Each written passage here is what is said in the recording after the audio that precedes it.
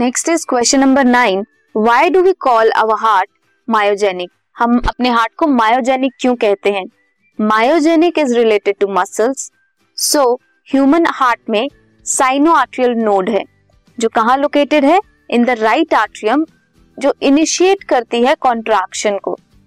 जो ये cyano arterial node है ये एक स्पेशल मॉडिफाइड हार्ट मसल है. इनहेरेंट पावर है इसके पास, ये जनरेट करती है कॉन्ट्रैक्शन एंड कंट्रोल करती है हार्ट बीट को, to which it is known as pacemaker.